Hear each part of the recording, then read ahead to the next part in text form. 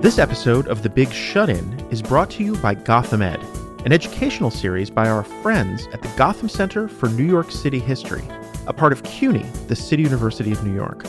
Gotham Ed presents a unique slate of online courses about the history of New York City, designed to serve a range of backgrounds and purposes, from those who are generally interested and looking for a compact introduction, to avid history buffs in search of a much deeper dive. The program offers a mixture of private lectures with discussion and more intimate traditional semi-weekly classes, exploring topics large and small, varying in length with multiple days and times to choose from, and conducted on a digital platform year-round. This series can accommodate any schedule. Want to learn more about what made New York, New York? Go to Gotham Ed.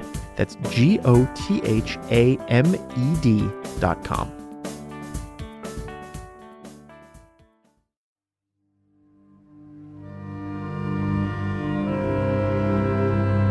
My name is David, and this is The Big Shut-In.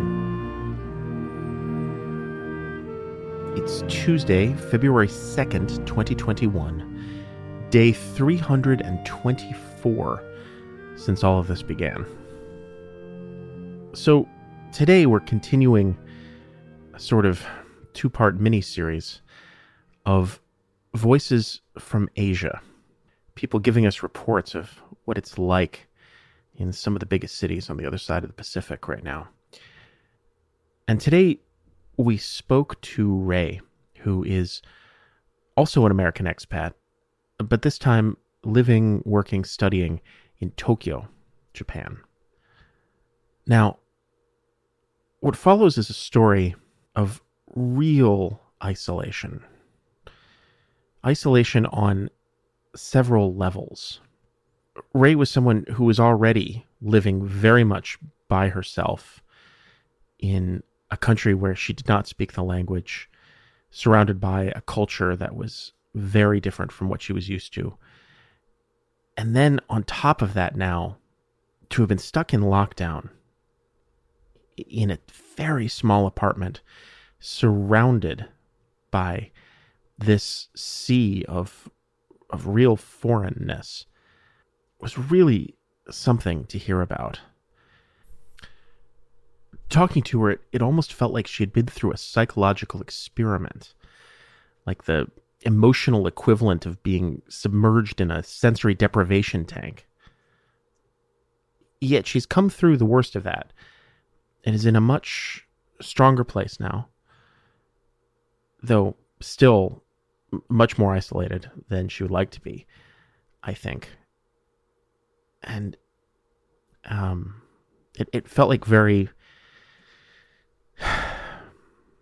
felt very helpful to be giving her the opportunity to talk about what she went through and drawing that out of her a little bit, giving her the opportunity to share something that had been such a moment of aggressive privateness. And so let's hear from Ray. It was a pleasure to speak to her. I'll start the way I usually start which is just to say, how are you? How are you doing? Yeah, my answer to that is I'm much better now than last year. And the main reason is I moved. So Japan is famous for its tiny efficiency apartments, which are fantastic if you're not in them very much. But when you move into them and spend 24/7 there, it can become an issue. Yeah. So I relocated in December, and I have a big sunny window and a little balcony and a park across the street. And this has just expanded, my mental health by many levels. So it might sound a little funny, but I think having access to light and sunshine also just changes your mood immeasurably. For sure. What would you say, efficiency apartment? How small was the place you were living in before? I would say it on paper it was 25 square meter, but it had a staircase that was probably 1/3 of that. So I would say it was more like 15 square meter. That's tiny. Yeah. Yeah. Like a hallway, you can say a hallway plus maybe a 12 by 12 room. And and you were really stuck there for how long? I would say from mid-March until early December. Yeah. That's a lot of time looking at the same four walls. I want to get back there though. So, I mean, just to start with, where are you from originally? I grew up in Ohio, and then I was a Peace Corps volunteer in Africa. And then after that, I moved to New York City. And I spent most of my time there, but going back and forth between international assignments in New York through Columbia University and through NGOs. So what brought you to Japan originally? Why Tokyo? Yeah, I had this dream, for about 15 years that I wanted my PhD. And it happened in 2017. I moved to Japan to start my PhD on sustainability science. And this was just the perfect opportunity for me anyway. I was already doing this work, but this opportunity in Japan was I can do this subject, but from a totally different point of view. I can just flip, my point of view upside down and kind of look at the problem of climate change and sustainability from a different way because I'm in a totally different context and a different culture. So, okay, so you got into this program, you decamped for Japan. When was that? When did you first move there? 2017. Okay, so you had been there for a few years before the shit hit the fan, so to speak. Yeah. And what was your life in Tokyo like before? I mean, in normal times, because it's always struck me as being. I've never been to Japan. I've always wanted to go to Japan, and it's always struck me as maybe one of the most foreign places you could go as an American. Like the language is so different that you can't even read the street signs. Like the culture is so specific. That the manners are so specific. Like what was your experience of living there like as an expat generally? Yeah, for sure. I definitely, there's a very specific set of rules and people follow them. And there's a lot of, they call it like a high context culture. So it's like you're in the know, right? So if you're Japanese, you're in the know and you know how you're supposed to do all these things work and what you're supposed to do. And if you're a foreigner, you don't know.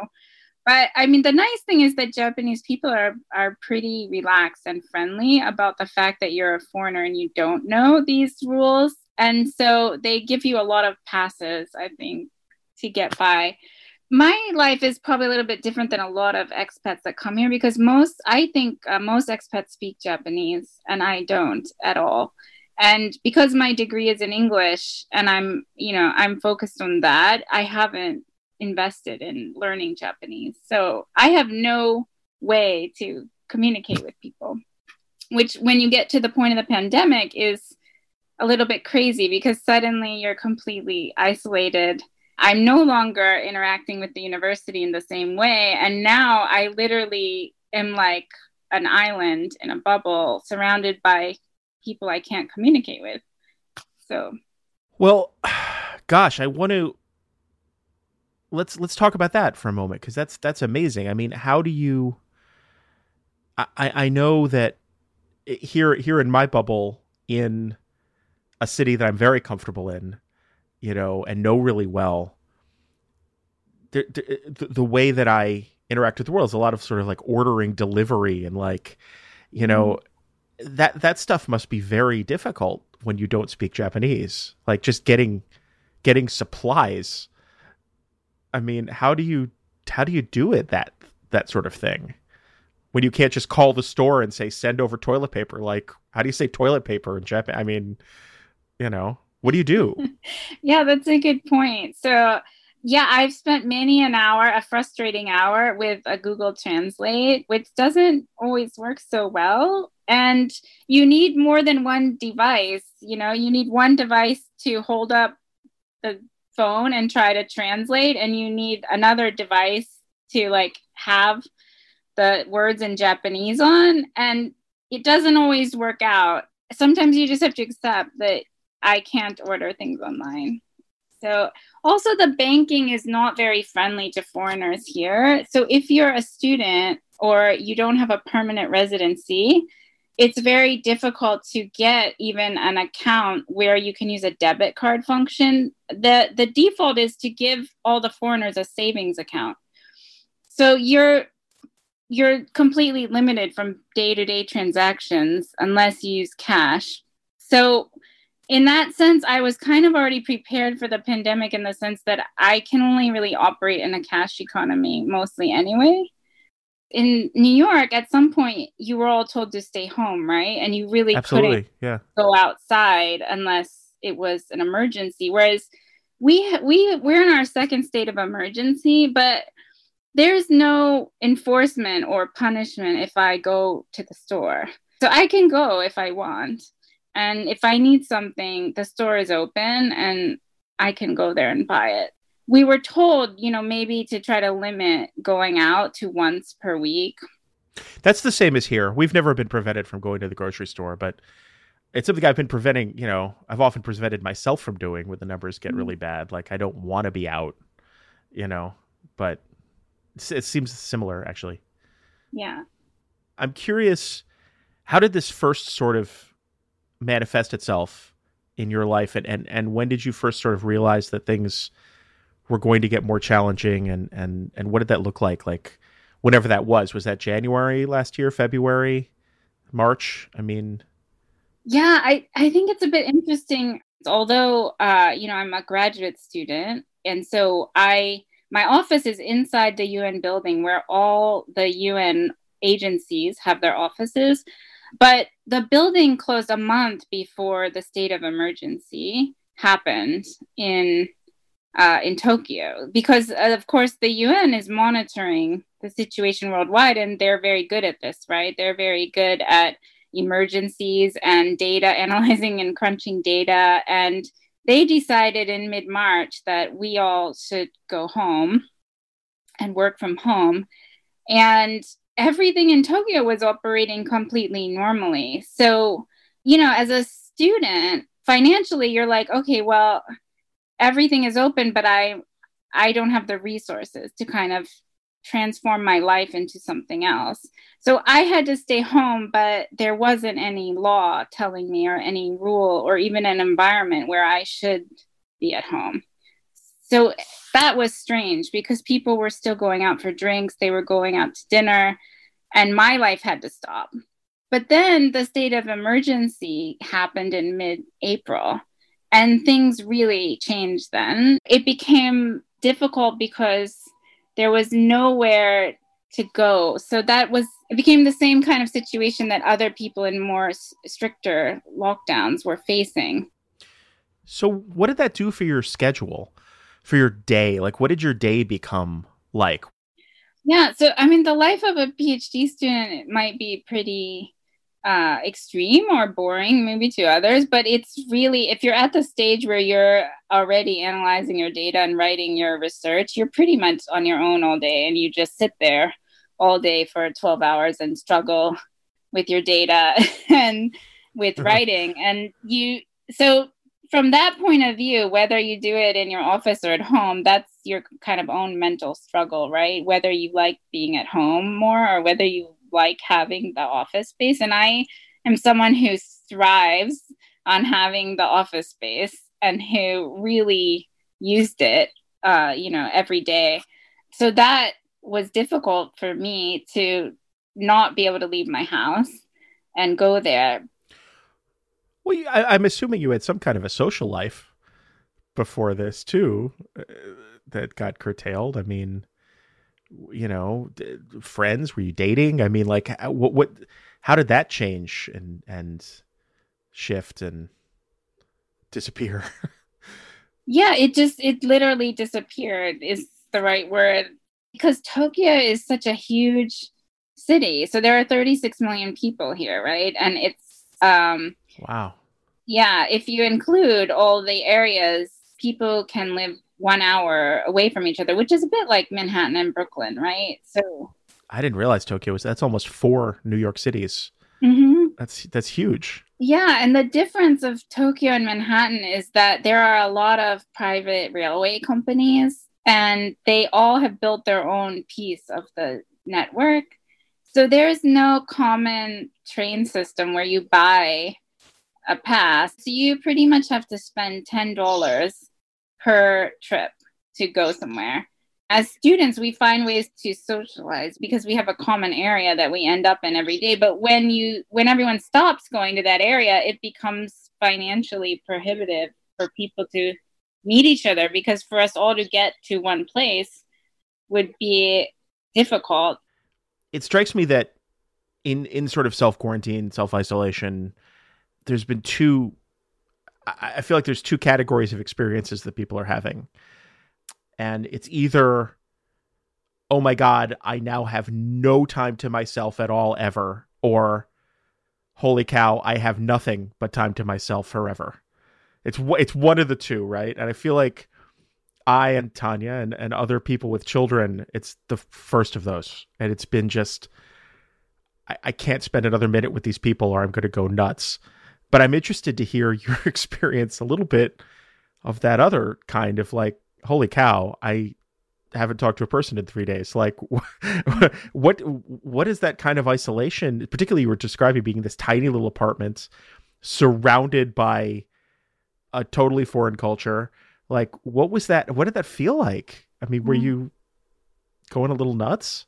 Yeah, I have to say it definitely affected my mental health, which is why, as I mentioned at the beginning, I made this decision to move. I reached a certain point, I would say, during the first state of emergency, where it was several days before I would speak out loud. So my only words that I got to say out loud were thank you in Japanese, which is arigato gozaimasu, when I got to the supermarket. And I got to say thank you out loud, for something. So it became this thing where I would laugh at myself because I'm like, I get to say some words out loud. But then I also had some days where it became I got a bit panicked about it, having to go outside and interact in the real world and pass people who I couldn't communicate with and I wanted to. I think I was starting to suffer that I need to talk to people, and the people around me, I actually can't talk to them.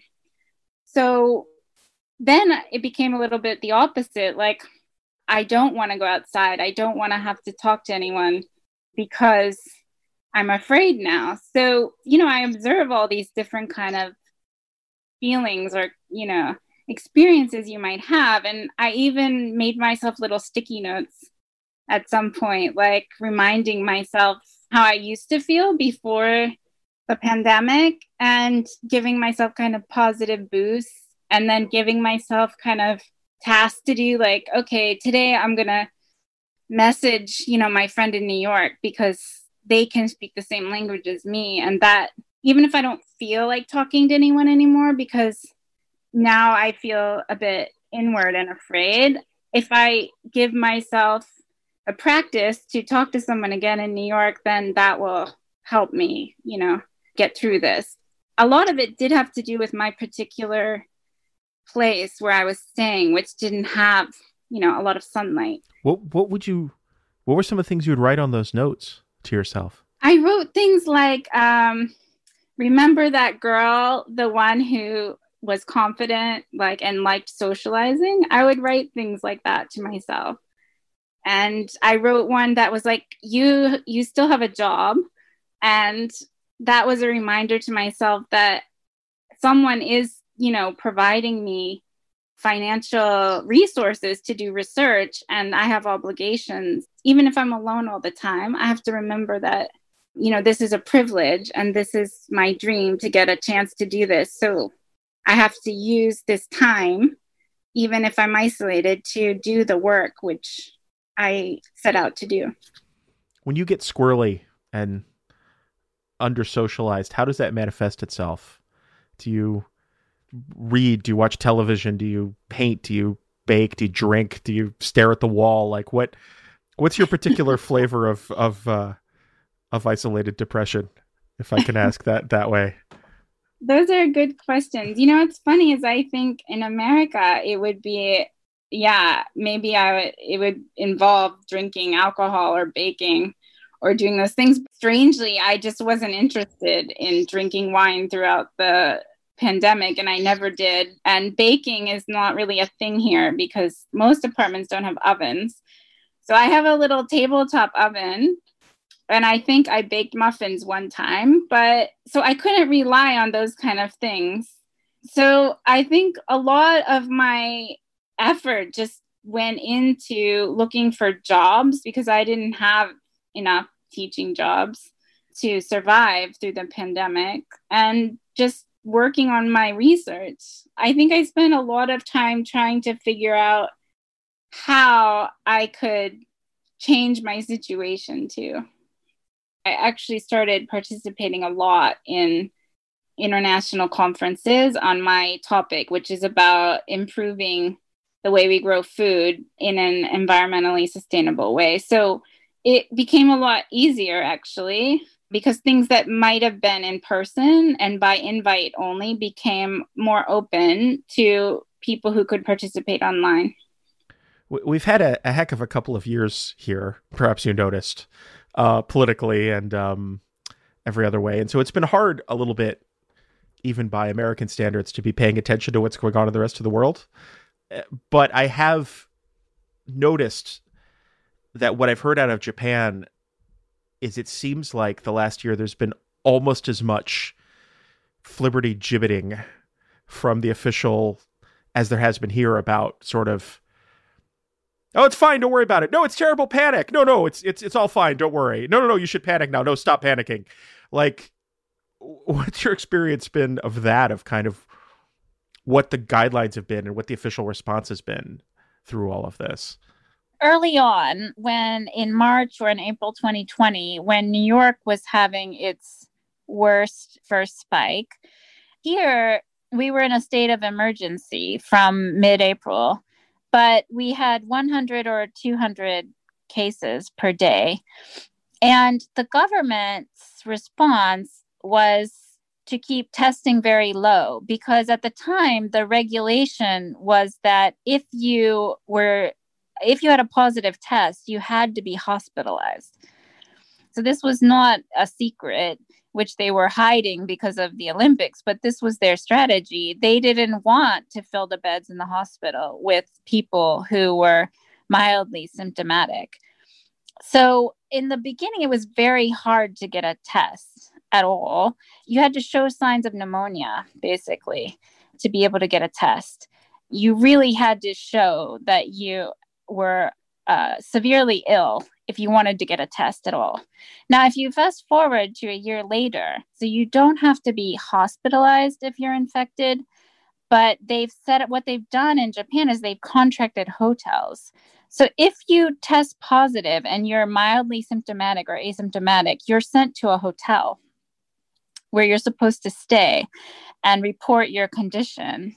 And that's supposed to free up the hospital beds. But even so, because specifically of the situation in Japan, where hospitals don't have to accept patients, especially COVID patients, and most of the public hospitals, or even some large private hospitals, don't want to accept COVID patients because of, kind of a unique cultural context of Japan, which is that they think it would hurt their reputation if they had COVID patients.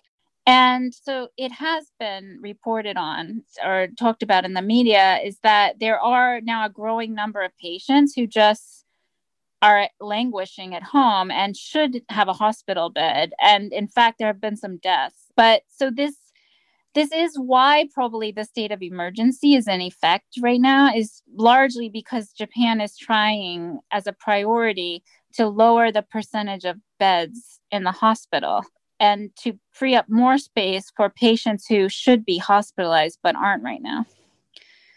And the government is also trying to put in place regulations that make it more unacceptable for hospitals to refuse patients or to get hospitals to accept patients. So they don't have the power to make a law and say you have to accept these patients. But what they can do, which is more common in Japan, is to shame hospitals that don't take these patients. So they're publishing the name of the hospital and saying they aren't, complying with our request to take patients.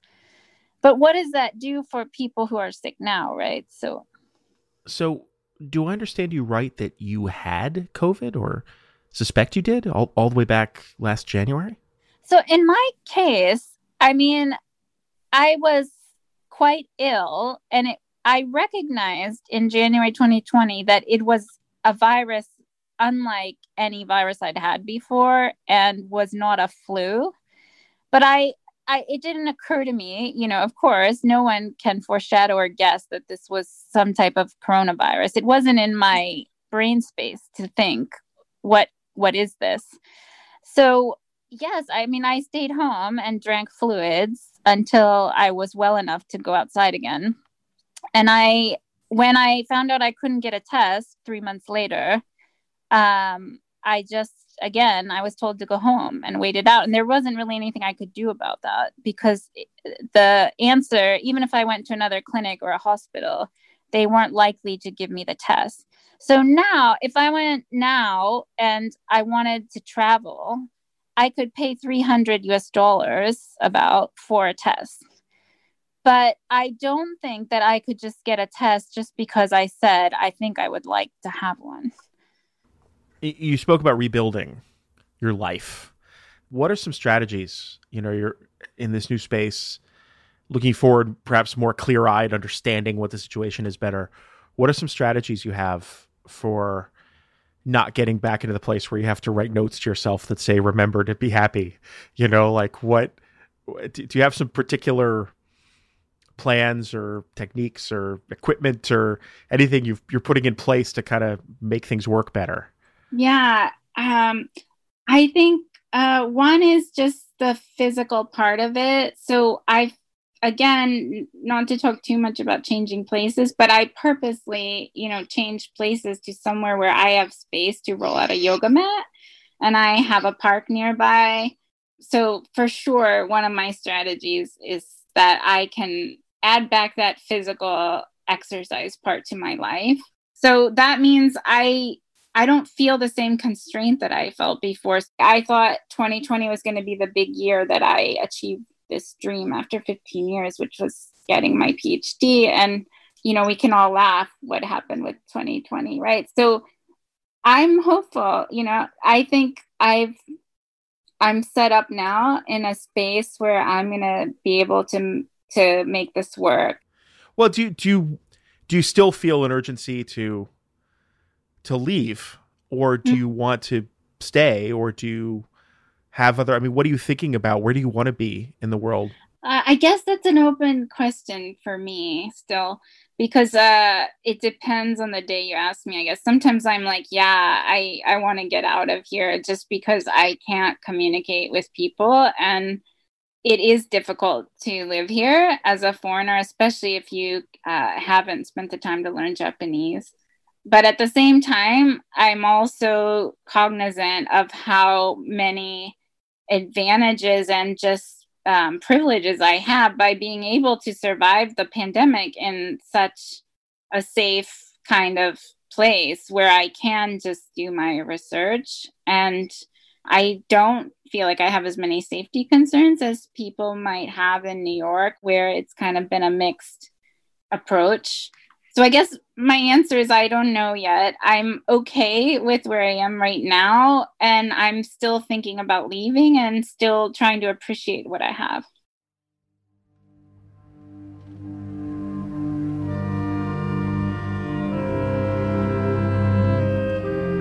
This has been The Big Shut-In. My name is David Hoffman, and I produce and story edit the show, along with Tanya Mohammed. Post-production by Garrett Tiedemann. Publication and promotion by Kelsey Kors. It's a production of Racecar Radio, racecarradio.com. If you have a story you think would be a good fit for the show, please do reach out. TheBigShutIn@racecarradio.com.